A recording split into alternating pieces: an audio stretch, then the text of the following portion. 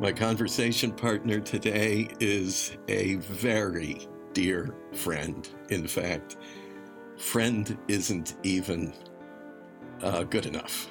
I would like to say a brother, a confidant, a counselor, a role model, and on and on and on it goes. Because joining me today is Dr. Gary Waldron. At least that's how I was first introduced to him as. At the time, he was a professor at the seminary where I had matriculated in a Doctor of Ministry program. He was my chief advisor for that pursuit and soon became more of a spiritual director for me. And Gary, first I'll welcome you to Schenck Talks Bonhoeffer. Welcome to the place Thank you, Rob. I sometimes like to call this Niemöller's kitchen. And so good to have you on the other end of it. I'm on the East Coast. You're on the West Coast. We'll talk about that in a minute. But it's so good to hear your voice. Thank you very much, Rob. It's great to be here and great to be having this conversation with you. You know, right out of the gate, I'm going to tell you, not only do I owe you a great debt of gratitude, but the Institute that sponsors this podcast, the Dietrich Bonhoeffer Institute, owes you a debt of gratitude, because had it not been for your direction during my doctoral years, there would not be a Dietrich Bonhoeffer Institute. So thank you, dear friend. We make you an honorary founder. You're welcome. I kind of feel like you give me too much credit, though. You were already standing on the edge of the cliff. I just walked by and gave you a little push. Yes, you did. And a friendly one at that. Well, Dr. Gary Waldron, you've been so many things professionally. You are many things to many people personally. But before we get into the CV, maybe we'll just start with who you are as a person. I know you weren't born a professor. Maybe you were of a sort, but you came into the world as most of us do. Can you tell us just a little bit about yourself? This particular episode is about getting to know our senior fellows, getting to know the influencers in the universe of the Dietrich Bonhoeffer Institute. You are certainly one. And we'd like to get to know you personally. Can you give us the little bio sketch? Yes. I was born and raised outside of Philadelphia. I went to Penn State for my undergrad. And halfway through college is when I had a really profound encounter with God and got very involved in a campus ministry that was very, very formative. I did a short-term mission trip to Japan and really kind of caught the bug for overseas ministry at that time. And after graduating, went to China for actually a total of 6 years, learning the language, teaching, and then also at one point doing my PhD research in higher education reforms in China. At the time, I met my wife, and we have 3 kids. We're currently divorced. The children are all doing well. They're out of college and launched and living their best lives as far as I can tell.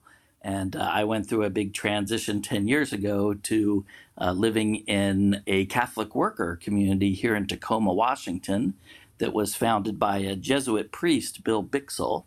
And we occupy 10 houses around a city block in Tacoma, so it's kind of like an urban village. And we provide transitional housing for homeless folks and recent immigrants and people who have been released from incarceration, as well as other services for poor and marginalized people in our community. And so I went from being a professor and a world traveler to living a very simple life of service. And I would say that both of these suited me at those seasons of life. And dare I describe it as a kind of monastic lifestyle. I've been out to the community with you. I've been to the house where you once lived. Now you live in a different building, but I know the setting there, and I want to spend some time on the Catholic worker community there because there's a real nexus with Bonhoeffer and, of course, his experience at the Brothers' House, at the seminary, particularly Finkenwalde. So I'd like to get back to that in a minute. But before I do, I want to sort of locate you in terms of your cultural arc as well, because when I was introduced to you in absentia, when various faculty at my alma mater, where you were teaching at the time, described you as somebody who really knows what's going on because, not only were you doing ministry work in China, but it was with one of the Grahams. That is, one of the Billy Graham family members, a son of Billy Graham you were working with at the time. So you were really close to kind of the heartthrob of American evangelicalism, albeit on a different continent, but emanating from here, from the United States. So you really have a baptism in American evangelical culture, or at least you did. Can you talk a little bit about that experience of working in that kind of environment and maybe how you look at it today as compared to when you occupied that seat? Okay, wow, that's a good question. Yeah, I would say I was pretty involved in the evangelical world, both traveling and visiting a lot of churches throughout America, promoting my work and the work of my organization overseas.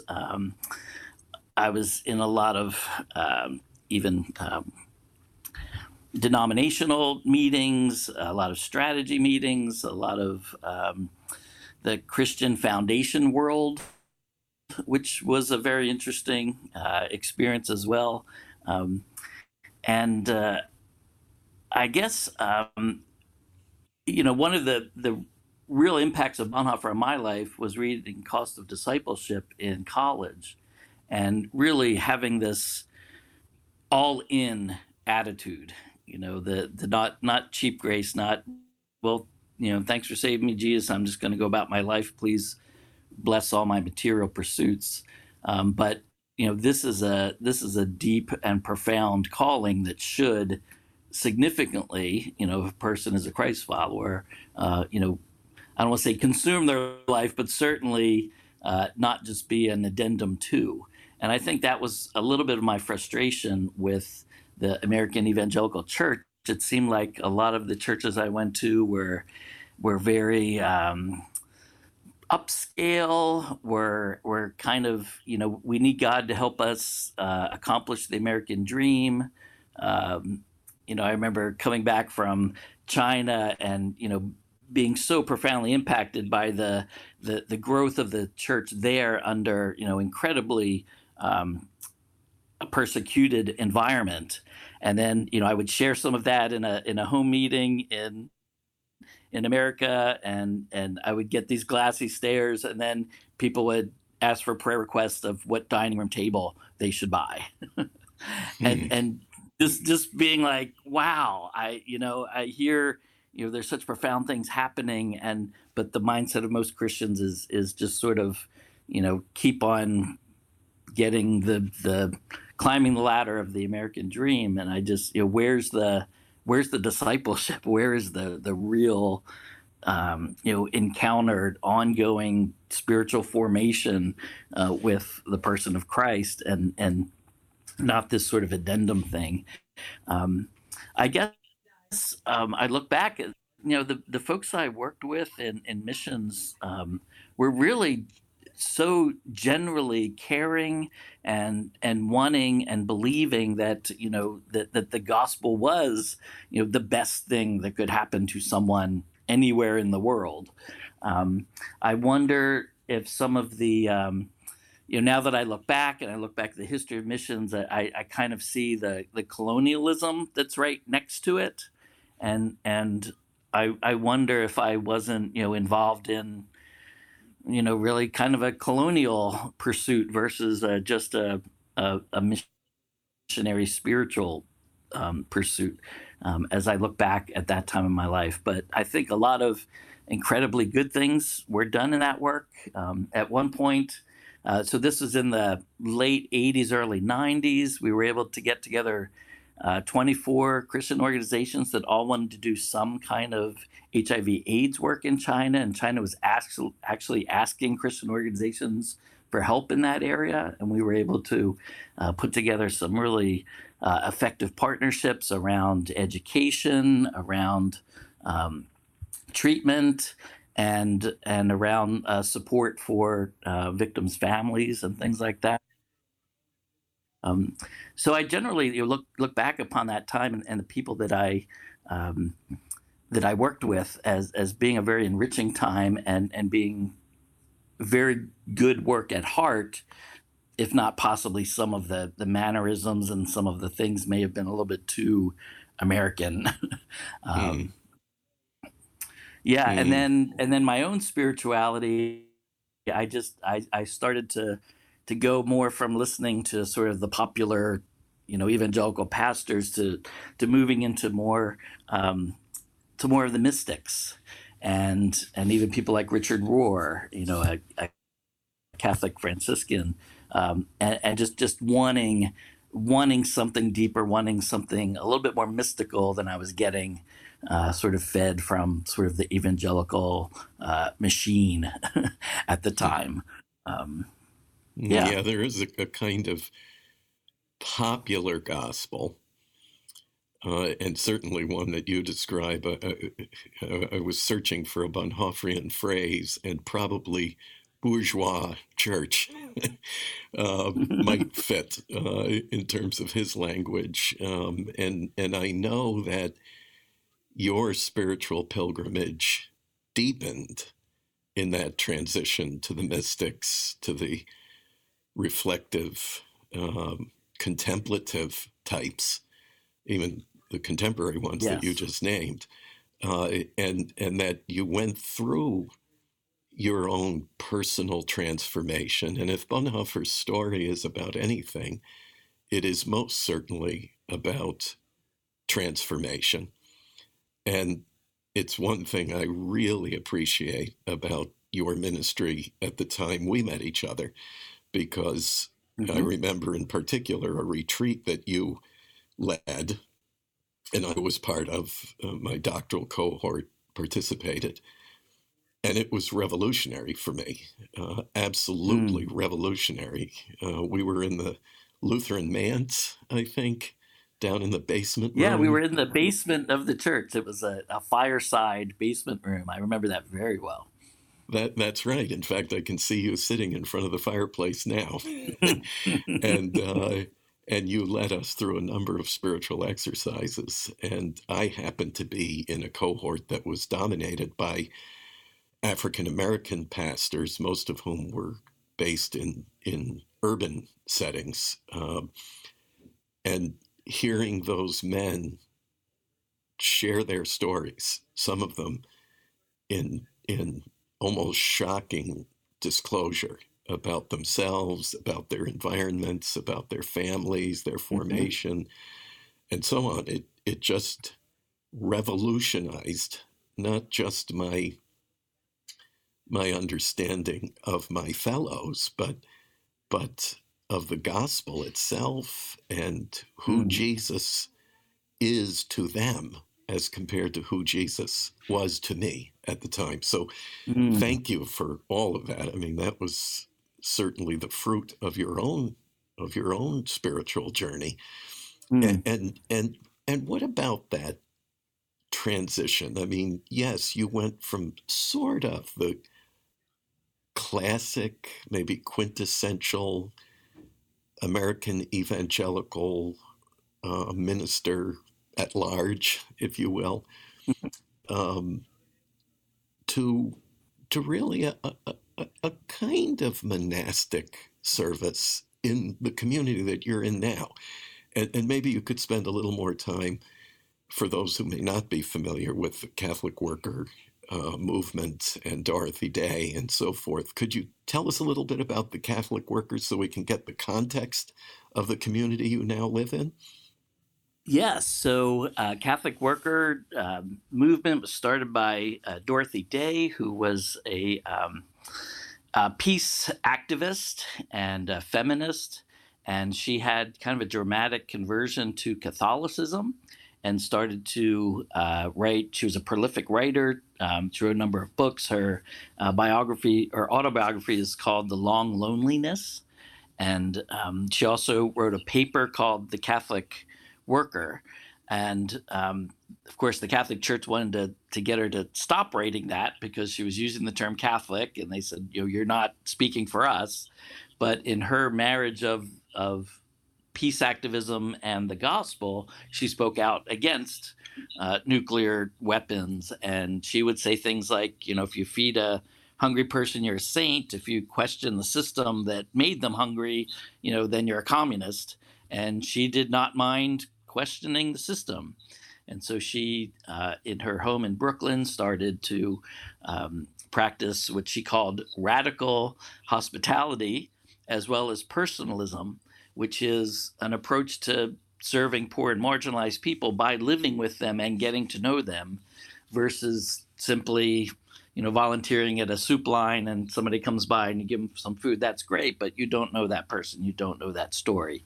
So it was important for her to live simply and to live as close to the people she was serving as possible. And her movement then began to reflect that. So there's about 100 Catholic workers around the country. It's not a franchise. There's no national headquarters. It's in fact, there's really no, besides me being Facebook friends with a couple of the communities, there's really no connection at all. Each Catholic worker community does their own thing. The basis is coming together for a spiritual motivation, motivated by the acts of mercy, to be involved in serving the poor and marginalized of the neighborhood, and to be engaged in social activism causes. So Dorothy Day was arrested several times for her outspoken feminism and her acts, and our founder, Bill Bixel, was also arrested several times for his actions against nuclear weapons. And so a real man of conscience, and he started our community 35 years ago. He passed away in the community 5 years ago, and we've continued to grow the work. The Catholic workers choose to live simply. We choose to live in intentional community with one another. We do not get paid, although we do get housing. So in order to do this work, we have to live in community. So the housing is provided, but no funds above and beyond that. So the Catholic workers live very simply. We invite our main hospitality house here in Tacoma is called the Guadalupe House, and it has 13 bedrooms. And we invite, as I said earlier, folks who are either homeless or recent immigrants who don't have any family support in the country, or folks who have come out of incarceration to live with us in the house, in the community, generally for it seems to be about a year or a year and a half it takes for folks to begin to get a job, begin to address any medical or psychological challenges they have, and to be ready to move from here into something that's sustainable for them long term. Um, so yeah, I did. I went from being a professor, from traveling around the world a lot with that ministry, to living just a very very simple life. And again, I can't say that one suited me better than the other. It was just a season, and I did that ministry. I'm proud of what was accomplished there. And when it was time to transition, I actually transitioned pretty easy into selling the house and downsizing and really just occupying a single room in a larger house. And I found that being free of all that stuff also created a lot of time and space for me to really be present, and serve the folks that we're living with. Mhm. Just to get a little a timestamp on all of that, Dorothy Day was what, 1950s? Was Yes, I that? believe she died in the 80s, Hmm. but so yeah. So the movement launched what, shortly after World War II? Would that be the timeline? Yeah. Yep. Yes. And then uh, your founder for the community you're in now, what would have been his heyday, if you will, 1980s?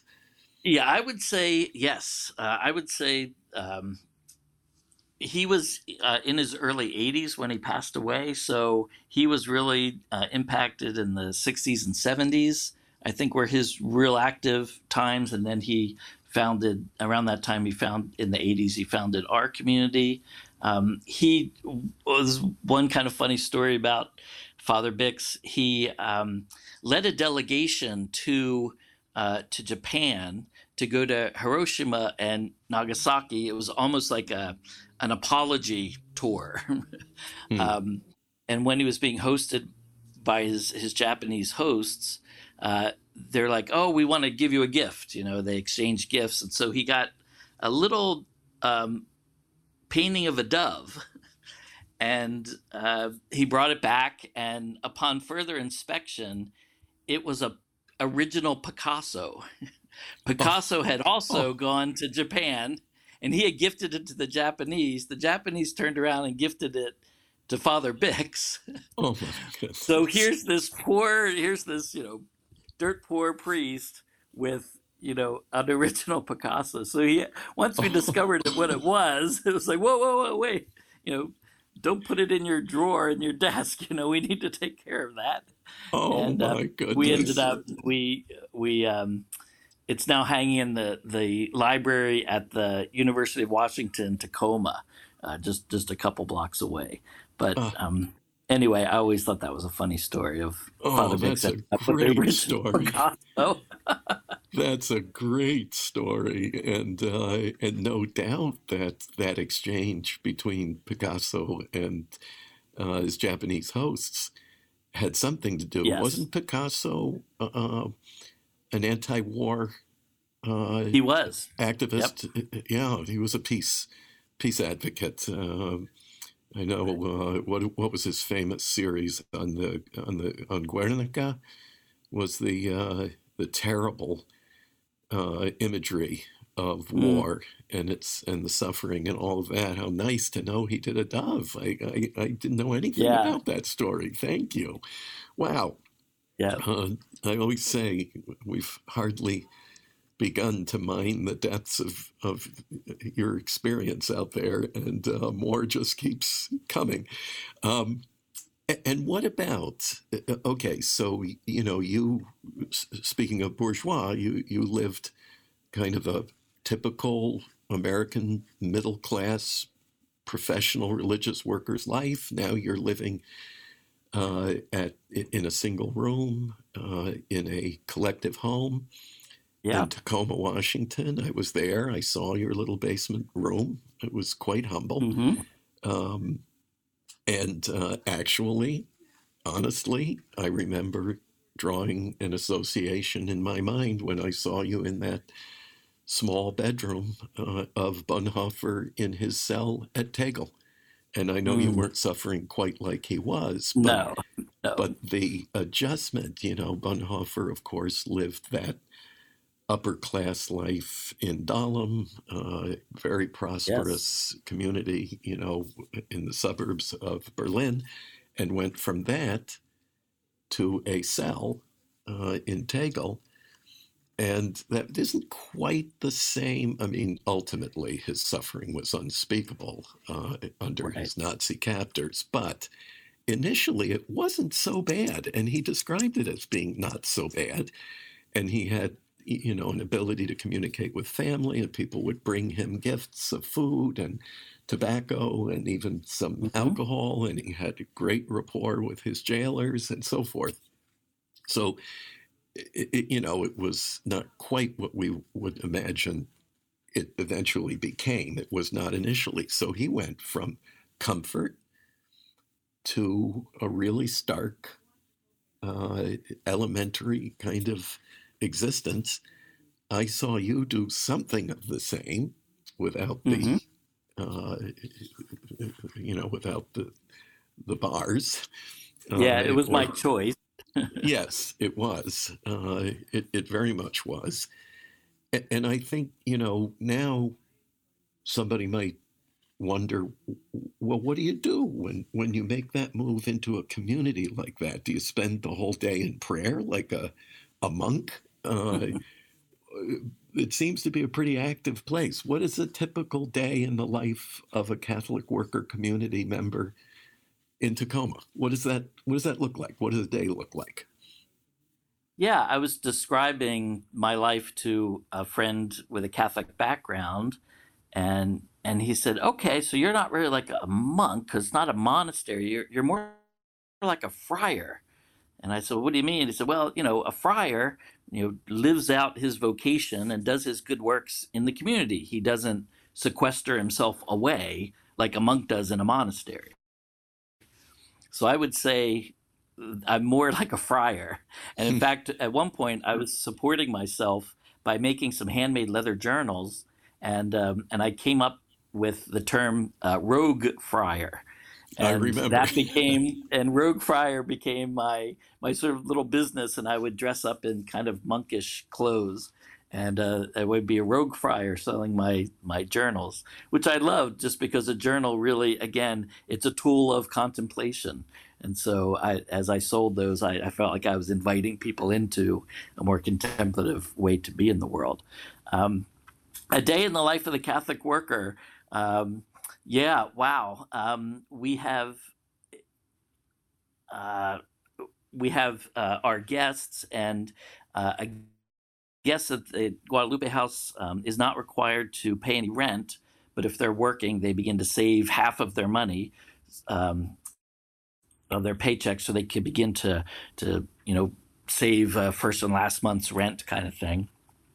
And we also have contact meetings with them every week. So two Catholic workers will meet with each guest every week, and that is to how are you doing, how are you moving forward on your goals, we connect you with some employment opportunities, can we put you on some low income housing lists, can we help you find a vehicle, just the support that people need to just get traction in their life again. So a lot of the times it's supporting the people here.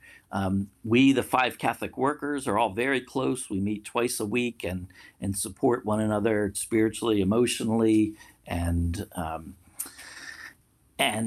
then we do the work as well. We have fundraising campaigns. We just updated our our website and put out like a year-end report. Um, we have 8 houses that we own around the city block, and they're all in various stages of disrepair. We actually had to put a joist underneath the two-story Guadalupe house last week because when we tore up the floor in one to redo one room, we found that the joist had been rotting away. So this morning I was over at the house. We welcomed two volunteers who have carpentry skills, which I do not have. I joke that I overeducated myself so I wouldn't have to do anything practical in the world. Um, um, but there's a lot of practical things to be done here. I'm on a first name basis with the people at the local dump because I make so many trips there with our truck, either hauling away old building materials, or we have a huge community garden and sometimes there's yard waste. And um, so it's not all that glamorous. It's meeting and supporting people. It's doing work projects. It's raising funds, um, and right now it's challenging on G Street where Tacoma is. Um, Definitely during COVID, there's a lot of people that are camping in tents and RVs on our road, and we pass out food to them. We have set up an outdoor water source so that they can have fresh and clean water. Um, and sometimes the energy on the street can get kind of wonky. Sometimes there's drug activity and things like that. There's been two huge tent fires so sometimes we're calling the fire department to put out the tent fire and hoping that the folks that were in it got out in time. Um, and so we're trying to support people who are living on the street as well. Um, so it can be challenging work, and it's incredibly rewarding. We just had three people in the last month move out of our house into really good situations for themselves, and they reflect on, wow, a year and a half ago when I came here out of the shelter, I had my belongings in two trash bags, and now I'm working and I have a car and I was able to get into a low income apartment. And then we go down to the furniture bank and we help them get furniture so that they're set up in their new place. So it's a lot of activities like that, supporting people, repairing buildings, and caring for the people on our street. Mm-hmm.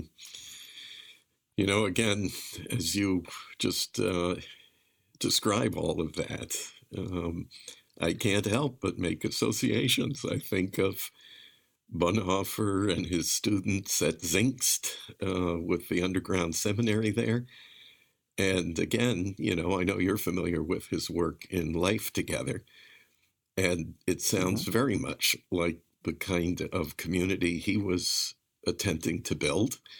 Of course, it was frustrated by the corrupt, dictator state that scuttled all of that. But had he, I think, continued, it would have looked very much like the community and the work you just described. I wanted to just revisit your terminology there because I think it's very meaningful. When I was living in a church-sponsored home for recovering heroin addicts, this was back in the mid-1970s, we always called the folks who lived there residents because we used the terminology of residential treatment centers. You use the term guest. Can you expound on that a little bit? Why you use the term guest for those who come to Guadalupe House, to the community in times of distress, or there seems to be a lot of meaning packed into that designation. I think it goes back to the personalism that Dorothy Day taught and practiced. And again, it's not simply providing a service; it's actually creating a community with our guests. I don't know. The word guest to me it sounds warmer. It sounds like a deeper level of connection than simply resident, right? A person who's just there is a resident, but a person who's a guest is welcomed, and they're made a part of things, and that's more of our approach with the folks who live with us, and depending on their interests and the time they have and the jobs they are, we welcome them to be involved in the things that we do the spiritual practices that we have, the work parties that we have, and through that, really getting to know people and to be able to support them in a significant way. So yeah, I think that's why we use the term guest. It's a word of welcoming and come be a part, not just here's a room, do your own thing, but come be a part. Yeah, it seems to have a lot to do with human dignity.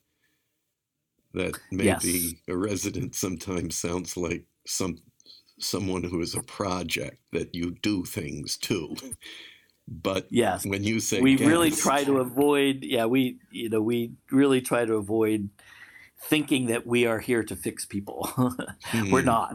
They come to us with goals in mind, and we provide support, connection, to help them move ahead. But they do the work. We do not do the work. They do the work. hmm, hmm. Yeah, it's just a, a beautiful image of human relationships. And what about the religious element? Some might jump to a conclusion that you have to be Catholic in order to be part of a Catholic worker community. Some may think, well, what are you after? Conversion? Are you hoping these people, if they don't have Christian faith, will convert to Catholicism or to Christian faith? What's the religious element in the life of the community? Yes, one of the things we joke about sometimes is that the Catholic workers are not Catholic and that we don't work. And the fact is, we work a lot, but in the last 10 years, I have not had a W-2 job. So, my work my days are very full with a lot of work, but it's not employment that is compensated. As far as the Catholic, the whole history of our community for sure has been Catholic small c, uh, meaning more universal. So we don't, discriminate as far as the Catholic workers or our guests for race, religion, sexual orientation. We're a very open community that way. We allow people to be on the spiritual paths that they are on. We do make it clear that the founding motivation of our community is the gospel acts of mercy, clothing the naked and feeding the hungry and burying the dead and visiting the prisoners. And that's really what motivates us. And then we've had in the past, before COVID, for 30 years we did an open house prayer service and meal in our living room and kitchen. And but we don't require people to attend the prayer service in order to get food. Mm, So sometimes we have a group of people that are waiting outside the door for the prayer service to be over so they can come in. But many of the people who do come to that prayer service, and that was led by a collection of people on a rotation. So some men, some women, some Catholic priests would actually do mass during that. Other folks would do whatever sort of the gospel liturgy was for that week. Some would do a meditation time. We would, yeah. And we've held funeral services for homeless people who've died. We've paid for cremations and buried homeless people. We have a little plot in our community.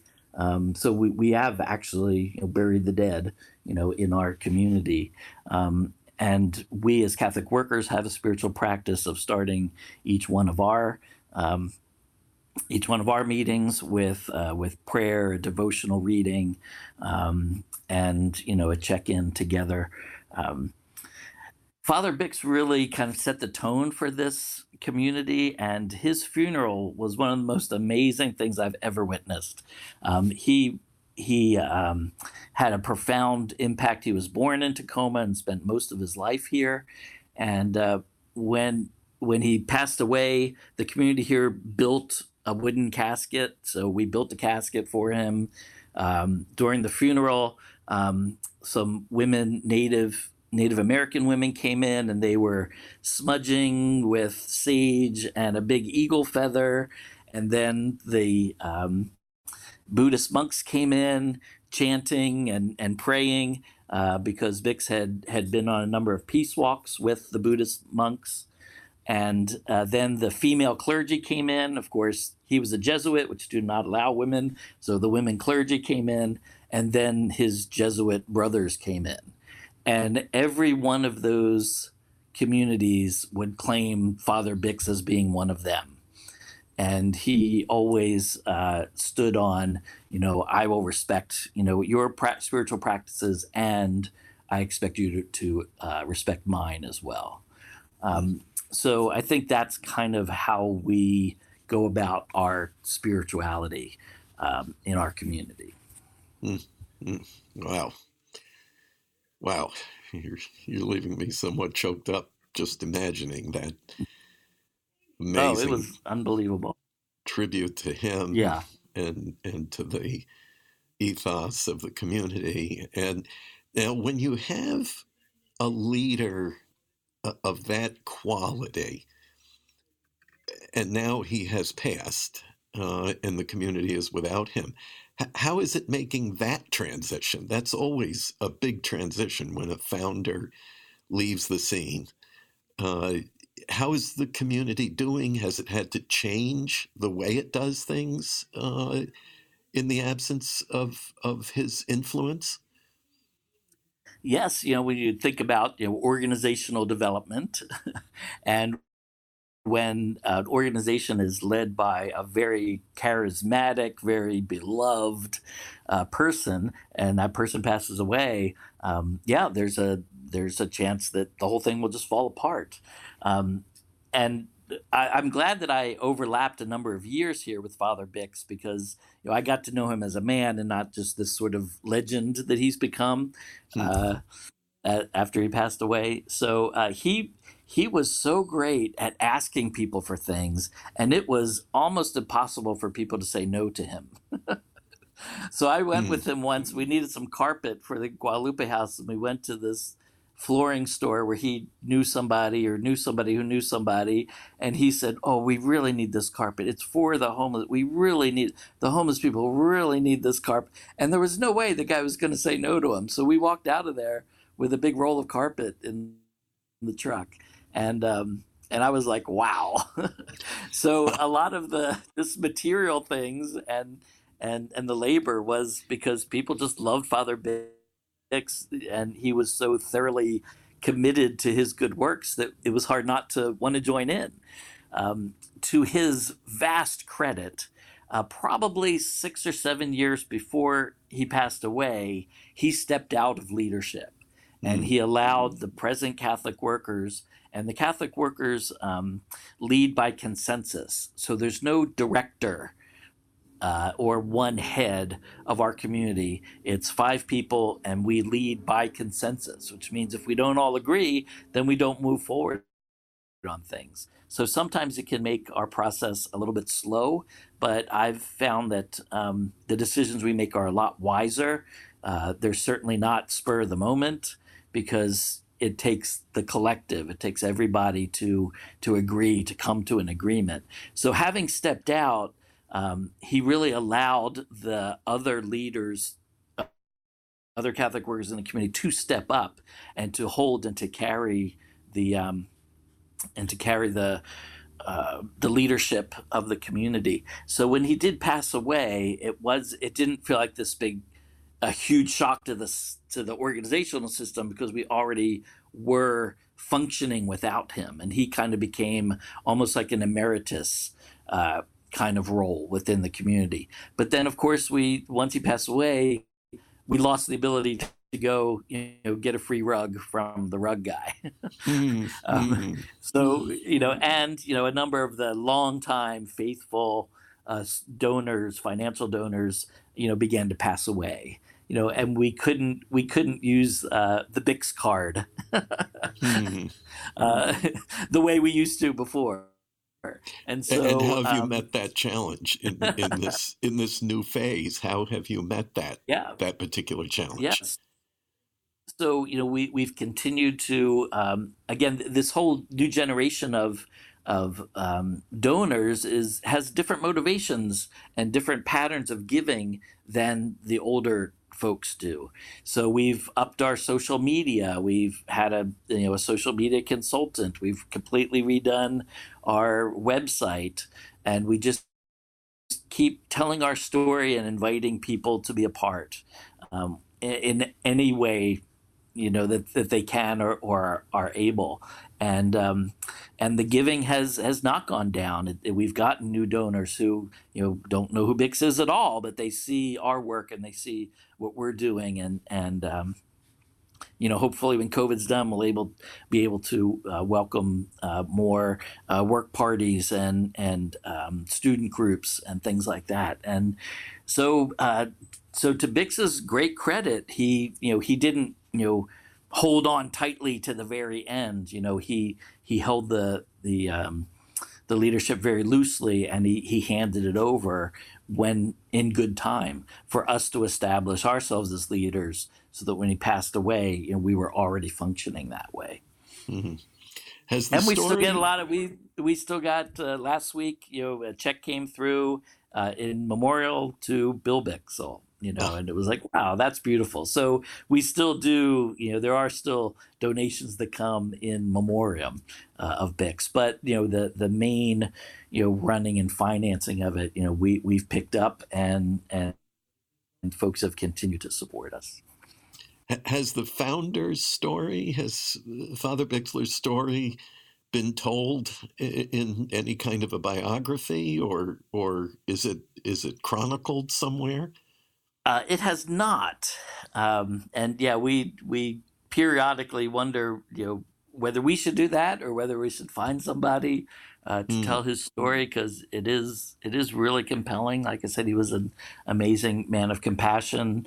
He also, his stints in federal prison, he would call those his retreats. He said, "Oh, I'm going on retreat now," and in fact, when I first joined the community, he still had 3 more months to serve in the federal prison. And when he got out, of course, he was, they had him on the home monitor, the ankle bracelet for, I think, 6 months. And so when he first got out, we had an ankle bracelet party where everybody came with, their version of an ankle bracelet, just to kind of show support and a little humor to that. But yeah, one of the biggest acts that he did was called Plowshares, and there's the Bangor nuclear power plant or nuclear sub plant is not far from Tacoma, and it's one of the largest collections of of weapons in the world, nuclear submarines. And he and several other nuns and folks in their 70s and 80s actually cut through several fences and got within 25 feet of the nuclear weapons, and they were throwing sunflower seeds, and it was basically to say, these things are not as safe as they claim they are. Look, old people can basically walk right up to them. We just did. And what if we had been terrorists, right? We could be right here. And so it really embarrassed the military a lot. And that Plowshares movement has gotten, I think it's being made into a short documentary. And there's been a lot of, it got national attention. And so that's one of the things that Father Bix did that really got noticed in a big way. But he, I constantly meet people who say, "Oh yeah, Father Bix, he baptized me, baptized my kids, he married us. He was, his whole life wasn't these, grand gestures. His whole life was just being with people, and he was one of those people that when you were with him, you felt like you were the only person in the world. He could give you that just undivided attention, and always with a deep well of compassion, and that's his legacy." Well, maybe we have a writer in our podcast family who would take on that challenge and write that story for you. If anyone wants to be involved with the community there, with the work that you're doing, and we didn't talk about how you make your way in life. I mean, I think folks can support your work. How do they find you? How do they locate you, and how do they locate Guadalupe House and the Catholic worker community in Tacoma? Yeah, the best way is our website, TacomaCatholicWorker.com. That's And we've simple. just redone that. It's really tells our story well. There's a number of blog posts as well where we put our recent news, things like that up, and that would be the best way. You know, I'm thinking about people who have an impulse to help, and you know, I'm still enough of a believer in New Testament content that there is a particular gift of giving, and if you have that gift of generosity, here's a place. You know, sometimes you wonder, if I send off this money to this particular charity, who gets it and who gets a slice of it, and do the fundraisers take a percentage or a good part of it? And you wonder about those things. Well, with Guadalupe House and the Catholic worker community, there aren't any professional fundraisers skimming off the top, right, Gary? I mean, it's just you guys. No, certainly not. And you're Certainly not not. compensated. There's no fat salaries. There's no limousines. There's no 5-star Michelin restaurant expense accounts. There's no private jets. And that can't be said about every Christian charity in Nope. America.